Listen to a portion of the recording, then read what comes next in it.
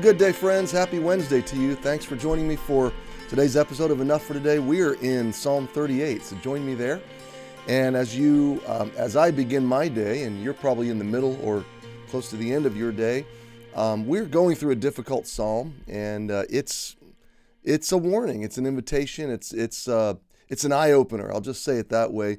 And we're gonna try to look at a high view of verses 1 through 11 today. So as you're finding your place, I do invite you to our on-site groups at Emmanuel tonight. The auditorium group will also be live streamed with Pastor Stephen.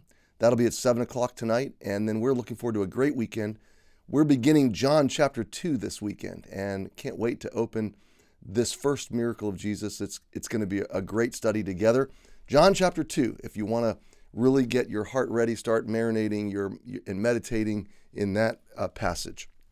So let's take a look at Psalm 38. We got through about verses 1 through 3 yesterday, just the introduction of the psalm and contextualizing, framing the idea of being rebuked by God, being chastened by God, the nature of wrath when it's coming from God, the nature of God's displeasure.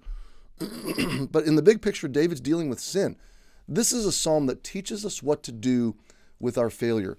And I want you to see it through 3 lenses. The first is, it is a clarification on the nature of a follower of God and his own failure. And what does that do with our relationship with God? Does God cast us off and reject us? Do we lose our salvation? Clearly not, because David goes to God. So the clarification on the nature of God's wrath, the nature of our relationship with him when we fail. Our sin is not pleasing to God, but neither does our sin destroy our connection to God. The second thing this psalm is an invitation. David goes to God with his failure. The very failure that carried him away from God relationally and experientially is the same failure that's prompting him to go back to God and to seek God's mercy and God's grace. So it's an invitation. Every one of my weaknesses, every one of my failures is an invitation back to God, to come back to him. Never run from him, always run to him. The third thing that this is it is a humiliation. And the reason I say that is because how humiliating would it have been for David to write these words and then that these words were preserved? David's failure preserved for all God followers, for all of human history. We all get to know that his loins are filled with loathsome disease. Like, that's TMI. That's too much information, right? We all get to know exactly what David was going through. A reminder that the heroes of Scripture are not perfect. They're strugglers, they're failures, they're weak. And really, Jesus is the hero. Really, God and his grace, he's the hero. So it is a humiliation. And the humbling, the breaking of God in our lives is a work of grace. It is him delivering us from ourselves. It's him delivering us from our own propensity to wander, to self-destruction, to famine, to starvation of soul, to the bad places that our own roads lead. And that leads me to the fourth. Did I say 3? There's 4. Okay. It is an admonition. It's an exhortation. So what did I say? It's a clarification. It's an invitation. It's a humiliation. And what was the last one? It'll come back to me. Exhortation. So all 4 of these. And what is exhortation? It is the idea that as I read this, I can be warned of the real outcomes, the real results, the real path of where sin decisions will take me. And I can be forewarned. I don't have to try it out and figure it out myself. I can read passages like this, see the paths that others have walked before me, and choose to walk a different path. There's pleasure in sin for a season, but it's a short season. And then there's destruction. The wages, or the sin when it is finished, bringeth forth death. It is a destroyer always. And the grace of God doesn't just rescue me from the penalty of sin. It really rescues me from the power of sin. It gives me the liberty to choose to follow and obey my God. So let's read about David's suffering, and we'll see how sin affects literally every area of his life.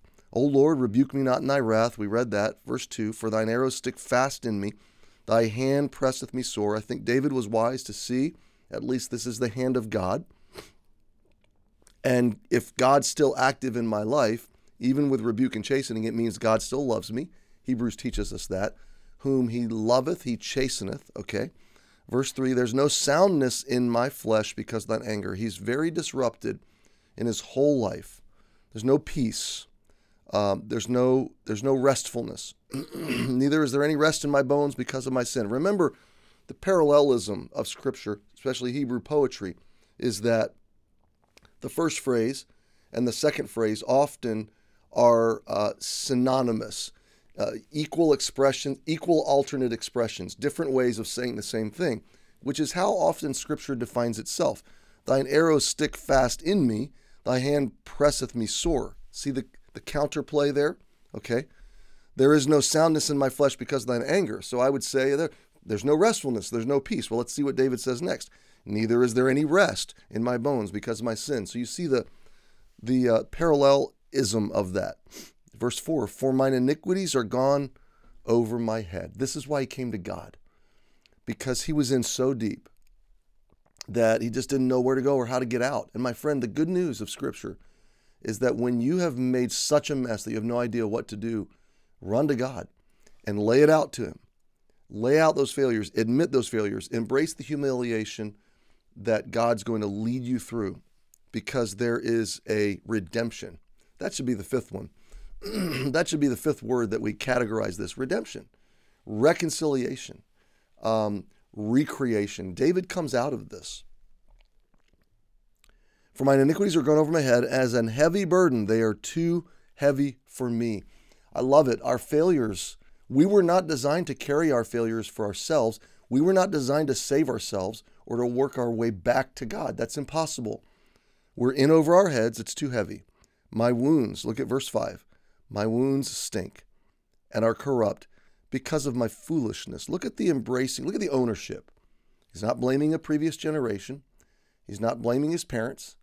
He's not blaming his neighbors or friends or other influences. He's completely owning his own foolishness. And he's openly admitting the woundedness that his decisions and his sin has created in his life. We don't know particularly what particular sin of David this is referencing, but there were multiple times in Scripture where David made some really bad mistakes. And of course, there's gaps. We don't have a day-by-day 100% accurate record of all of David's life of sin. We know he sinned with Bathsheba. We know he handled his children poorly. We know he married multiple women. So there were multiple bad decisions by this man who was a man after God's own heart, which is unusual. Okay, it's hard for us to wrap our brains around that. But David is owning his sin, his foolishness. Verse 6, I am troubled. Always the result of sin, troubling. I'm bowed down greatly. It affected him emotionally, psychologically. He felt low. I go mourning all the day long. He was weeping and crying and grieving. There it is, grieving. For my loins are filled with a loathsome disease. It affected him physiologically. There were biological effects to his sin. There's no soundness in my flesh. There it is, my body. I am feeble. He's weak, sore, broken. Sin has broken him in more ways than one. I have roared by reason of the disquietness of my heart. He is in a desolate, crying out for help, spiritual place. And so, my friend, maybe you resonate with this. Maybe this is a invitation for you to come out of this back to your God and to see his heart of mercy, and his arms are still open to you. Maybe this is a warning to you and to me that we don't follow the path of sin. Maybe this devotion today will stop you from making a really bad decision that you're right on the verge of. Lord, verse 9, all my desire is before thee. So I'm going to pause here. And we'll pick it up tomorrow in verse 9. But he starts to turn in verse 9. He's going to continue. We've got, 21 verses to look at. But David's just laying it out in raw, open honesty before God. And because of God's inspired direction in his life, he's laying it out for us. My friend, failure is not final. Never in the gospel is failure final. So be invited back into the grace of God. Be warned to the dangers of sin, and trust your God today. Happy Wednesday. Hope to see you tonight. We'll see you tomorrow if not.